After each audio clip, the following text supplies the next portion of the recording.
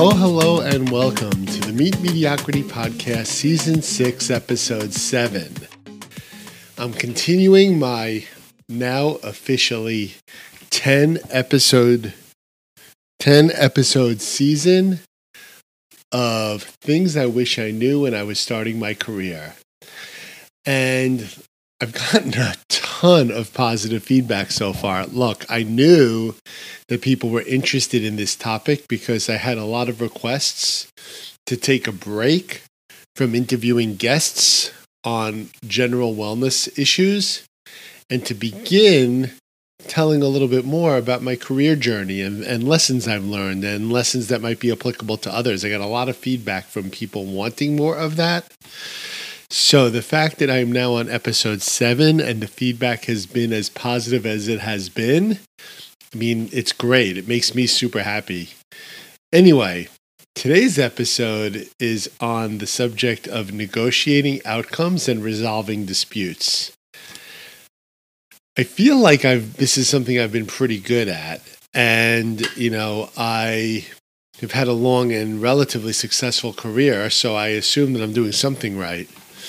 But the thing that's interesting is people are really threatened by situations that require negotiation or situations that require dispute resolution. And frankly, those are the greatest opportunities for real wins and real progress in your career. So rather than looking at them with fear or trepidation, we should look at them as tremendous opportunities. And that's kind of why I decided to have this episode today.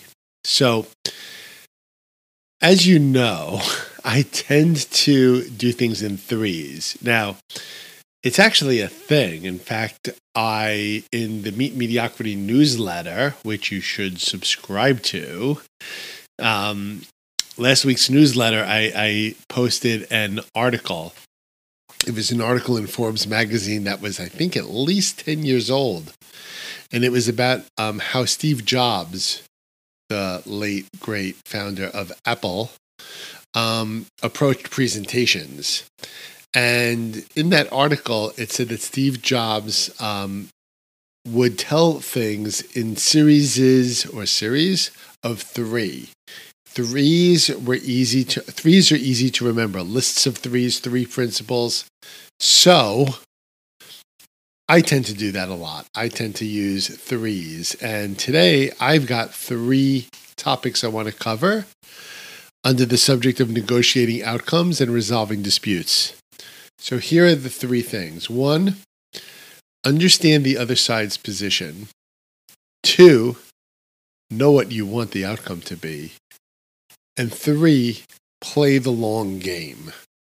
I'll get into what each of those 3 mean in today's podcast episode. So, number 1, and this, if you've been listening to this series, you see that there's a theme here. Understand the other person's position, the other side's position. Honestly, that is like the key to success in almost everything. Whether, we've talked about looking for jobs. We've talked about how to write in an effective way. We talked about how to present in an effective way. Now we're going to talk about how to negotiate or resolve disputes in an effective way. And I'm still amazed at how often I talk to people, and while they say they want to understand the other person's point of view or the other party's point of view, they spend their time preparing as to why their point of view is right and how they can convince the other side or the other person or the other party that their side is the right side, that the presenter, is the right side, which is not really the way to get things done. And, I also subscribe to the theory you attract more bees with honey than with vinegar. And so understanding the other person's side and understanding where they might be coming from is probably the first secret in resolving disputes and negotiating successful outcomes. So let me tell you a story. I love telling stories. Here's the story. So I know I have a friend who observed two people he's very close with. So this is a story I'm hearing third, maybe even fourth hand. But this friend of mine, close friend, let's call him David. So David has two people that he knows who are very close to him. One is a small business owner named Keith, and the other is Keith's kind of best person, right-hand man, sales leader, kind of business development leader named Eric. So Keith owns the business. Keith is the business owner, but frankly, Keith's business is at least half driven by the activities of Eric. Eric is a great salesperson. Eric is a great manager. Eric is just a really integral part of Keith's business. So Eric approaches Keith one day and says, Keith, I want more in my career. I want to either be kind of a new title or more pay or maybe a joint owner. I don't know the details, but I do know that Eric, as a key part of Keith's business, wanted more. And Keith just wasn't prepared to give Eric what he wanted. So they parted ways. And that was it. Eric went on to work for another company in Keith's industry to become a key person in this new employer. And Keith now didn't have Eric. And from what my friend told me the story, because David told me the story, because Keith was infuriated with Eric for leaving. And Eric was incredibly disappointed with Keith for not giving him what he wanted. And I was talking to David about this because David was shook up because he was friends with Keith and with Eric, and he didn't want either of them to be upset. And I'm like, I don't understand why either of them are upset. They both had point of views. They both had actions they could have taken, and they both acted on them. So what's the problem?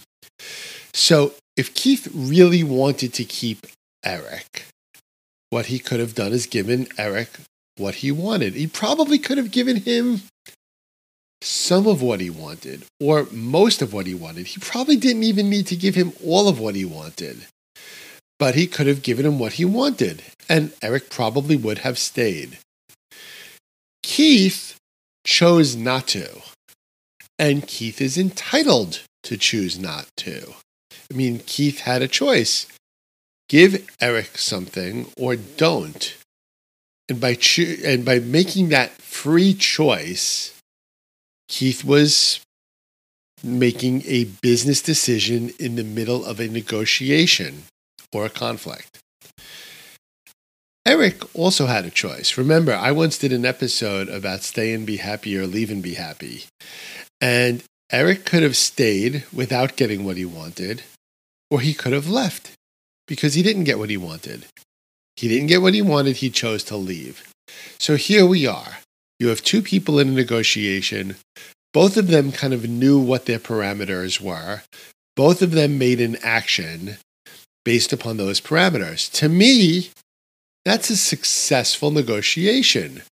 Now, maybe Keith's first choice would have been for Eric to stay on Keith's terms, but that's not the way it works. You have to understand where the other person is coming from and make your decision based on that.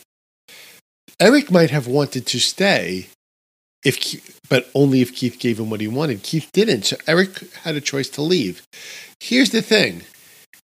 I view it as a successful negotiation because they knew what they wanted. Each party knew what they wanted. Each party went into the conversation, and if they didn't get, they chose what they wanted to do, and that was it. Now, here's the thing.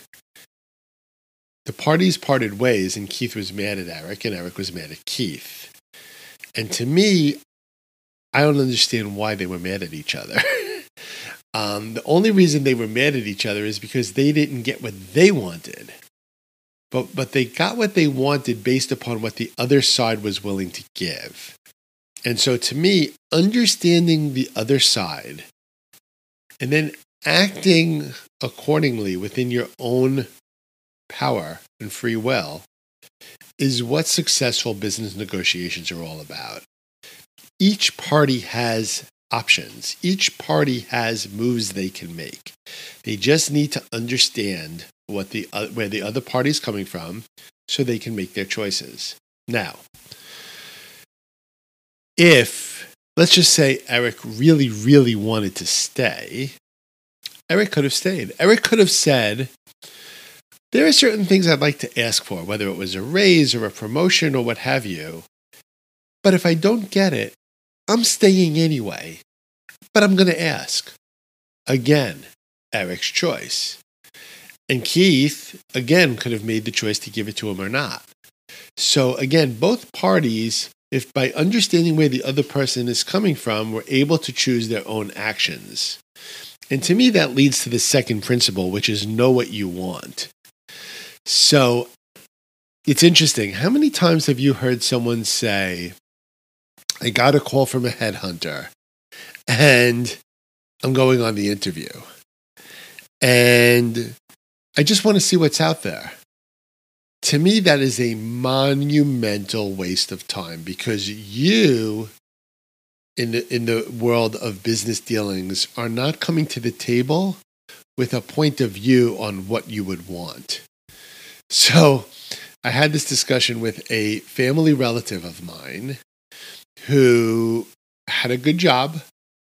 They were relatively happy in the job and were doing relatively well in the job. And that family member came to me and said, Mitch, I got a call from a headhunter. I think I'm going to go on the interview. And I said, why? Are you looking to leave? And they said, no, I just want to see what's out there. And I said, okay, so is your goal simply to understand where you stand in the employable market? Great. If that's, you're just interested in that piece of news and that piece of information, then go on that interview and learn what you're going to learn. The question I had though is, once you learn what you're worth, and let's say you're worth more than you think or more than you're getting today, what are you going to do with that? Are you going to take the job? Are you going to go back to your employer and ask for a raise? What are you going to do? And this person, this family member of mine, had no clue. And so I said, well, then you're only going on this interview to learn what you're worth. But that's just a piece of information, and that's it. I said, know what you want to get out of this discussion, out of this negotiation, out of this situation, so that you can prepare yourself thoroughly for the information. So going back to my Keith and Eric story, when Keith heard what Eric wanted, Keith had a decision to make. Should I give him what he wants? Should I say no? Or should I go somewhere in between? And he could have just said to Eric, look, I can't give you everything you want, or I prefer not to give you everything you'd want, but I don't want you to leave. How do we make this work? And then you're in a discussion. Eric could have said, I don't really want to leave, but I'm not happy at my current status, whether it was pay or title or what have you. I don't want to leave though. Can we work out something where I get a little bit more and be made a little bit happier? So both parties had that option. Both parties had that option and both parties could have acted on it. And the same thing on this job interview. If let's just say you're making $50,000 a year and you say, look, I'm happy where I am, but if I go on this interview and find out that I'm worth $70,000 a year, I know that I'm going to leave because I feel underappreciated. Or I really don't want to leave, but I want to know what I'm worth so I could go to my current employer and ask them for a raise. And I'm going to ask them for 70 because I find out that's what I'm worth on an interview, but I'll settle for 60. At least you know why you're going into this negotiation, into this situation, because you know what you want. You know what you want the outcome to be. So I've just covered the first 2 of my 3 lessons. Lesson 1, try to understand the other person's position. And point 2, know what you want the outcome to be and think 2 or 3 steps ahead. In fact, as some of you know, if you've been watching my YouTube videos, I enjoy playing chess. By the way, I'm terrible at it. I think it's really an attention thing. I have attention lapses. I lose my queen and I'm in trouble. But chess is really good for helping you think 2 and 3 and 4 moves ahead and thinking in your head, if I do this, my opponent will likely do this. How am I going to react to that? Those principles apply in business. That's why chess, I think, is a great game. It's like a mind exercise for business. Anyway, 2 principles down. 3rd principle, play the long game. When you're entering a negotiation or you're entering a situation, it doesn't need to be resolved immediately. You don't need to get your way, or you don't need to determine that you haven't gotten your way and it's final and it's done and there is no long game associated with it. I think there's always a long game. In fact, I think your career is, you've heard the term, your career is a marathon, not a sprint. You don't need to get your raise today. You don't need to get promoted today. You just need to kind of keep pushing forward. It's true. It's true with your employment, but it's also true with like your customers, your clients. Let's use a client experience because to me, this is a great one. So this is a personal story. I had a client who we will call Acme, just like the Roadrunner in Bugs Bunny and the Roadrunner. So Acme Company was a client of mine, and our contract had expired, and we wanted to keep serving Acme, and Acme wanted us to keep serving them, but Acme wanted to reduce their fee. They wanted me to reduce how much I was charging them. They said, look, times are tough. At the time, times were tough, and my competitors were knocking at the door, and they figured that I knew them very well so that I was getting more efficient at my work, and I could reduce my fees. And I was frustrated because I'd finally figured out how to do the work efficiently. I was finally making profit at a level that made me happy. And they were going to take some of that profit away from me through the form of a fee reduction. And I said to myself, Mitch, Acme's been a client for a long time. Acme will be, if I continue to do good work for them, Acme will continue to be a client for a long time.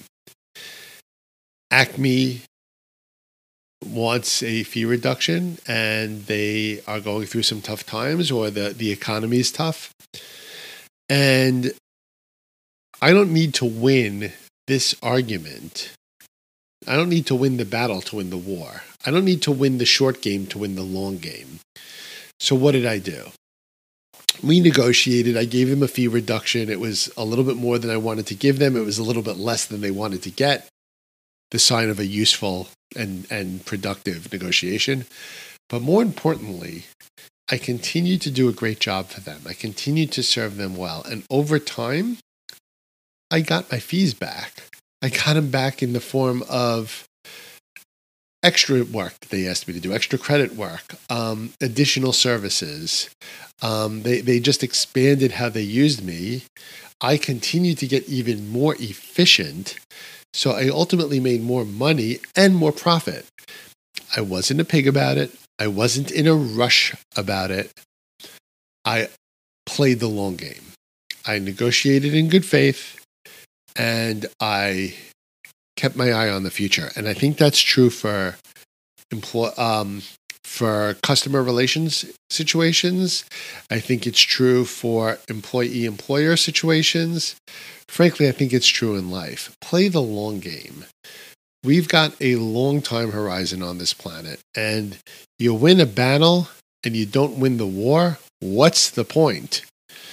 So anyway, look, this is a short podcast episode, 20, 25 minutes. It's certainly not a course on the art of negotiation, but it's some lessons I've learned that I wanted to share with you around the art of negotiating outcomes and resolving disputes. Just to summarize, 3 main points. Point 1, try to understand where the other person's coming from, where the other side is sitting, and how you can work within that to meet at least some of your goals and objectives. Point 2, know what you want. Know what you want the outcome to be. You may not get it all, but at least have an eye on the prize so you know what the prize might be. Put some parameters around that prize. And 3, play the long game. It's not about winning every argument. It's not about winning every negotiation. It's about staying in the game. So there you have it. Meet Mediocrity Podcast Season 4, Episode 7. In this series, it's going to be a 10-episode series on things I wish I knew when I started my career. Just a Meet Mediocrity update. Season 5 is already underway. So after the Season 4 10-episode series, we'll be back to our normal cadence. Season 5, we're lining up a bunch of podcast guests to talk about a whole range of wellness issues. In fact, I already have more than 10 guests either recorded or lined up, and many more that we're considering. So I'm really excited about that. Just a reminder, Meet Mediocrity can be found, the podcast can be found on all of your podcast platforms.